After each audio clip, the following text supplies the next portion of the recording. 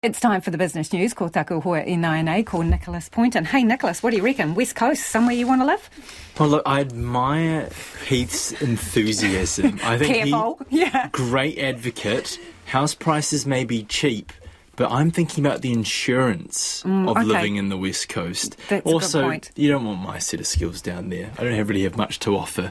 But I don't know. There's a job for everyone there, I think. Now, let's get down to business, per se. Auckland Hotel sold in what's believed to be the biggest deal of its kind in New Zealand.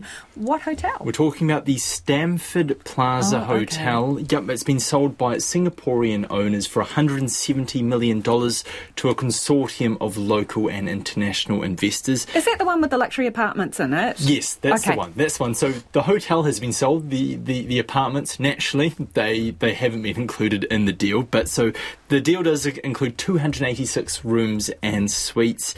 This property recently valued at $140 million. This was according to an announcement that was put out on the Singaporean Stock Exchange. So not a bad return here for the owners. So we spoke to JLL. They were the real estate firm that essentially brokered this deal, and they said that this is the biggest deal of its kind in New Zealand. They were confident in saying that. So the last transaction of a similar size was the Rendezvous, now known as the Grand Millennium, down on Merrill Drive, and that was sold in 2006 for $113 million. This one's an XMIQ, isn't it? So I'm wondering if they're going to rebrand it. No, I'm eyeballing one of our producers. I think it was used for... I'm not 100% sure. Yeah, I remember I had a list somewhere on my computer of all the MIQ hotels, but look, I wouldn't be... If it is, look, it's when we spoke to JLL today, it was interesting to understand what sort of market is there for these sorts of properties, given the sort of disruptions they've had over the past couple of years, and the fact that, you know, we are in the middle of a recovery in the tourism sector, but it may be years before the industry returns to what it was pre-pandemic. The point they made was that the price achieved here, they reckon they could have achieved this price pre-pandemic, because the point they made was that properties like this do not come up for sale that often, and they are very desirable for international investors.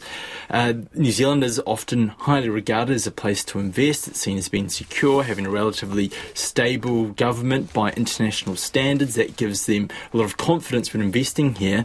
And JLL thinks there's actually a number of deals already in the works that they expect to be announced before year's end. Probably not the same size as this, but a bit of activity we're seeing in the hotel sector at the moment. Okay, speaking of activity, retail cards, people are starting to thrash them again? What are they buying? Well, yeah, seasonally adjusted spending rose 1.4% over September to about $6.5 billion. Spending on consumables, so that's things like your food and drink, things you usually buy once. That rose by nearly 1%, and we've really seen a surge in people making the most of hospitality, eating and dining out. That's also been supported by the reopening of tourism, Australians coming over here, dining out and whatnot. There's also a solid lift in spending in apparel, which made me think maybe people are getting their summer fits ready, or maybe making the most...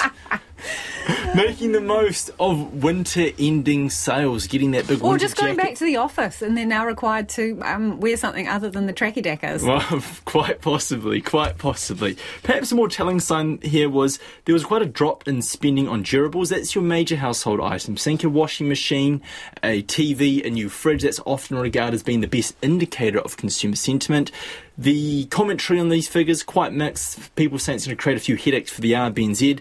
Westpac's economists say the central bank's been raising interest rates for a year now to essentially slow down demand, but demand has remained relatively firm. The tricky thing for the RBNZ right now is determining where is that demand coming from. Is it from people here spending up, or is it the return of tourists from overseas? That's going to be really tricky for them to work. They have to strike the right balance because domestic inflation, that's their primary concern at the moment. But yeah, they're walking a fine line because they want to slow the economy down, but they don't want to slam it into recession. Okay, quick gallop around the markets, Nicholas. Yeah, the NZX up 38 points today to 10,957. The dollar trading at 55.5 US cents, 88.6 Australian and 50.3 pence. Thanks, Nicholas. Ka kite and Nicholas Poynton there with Business News.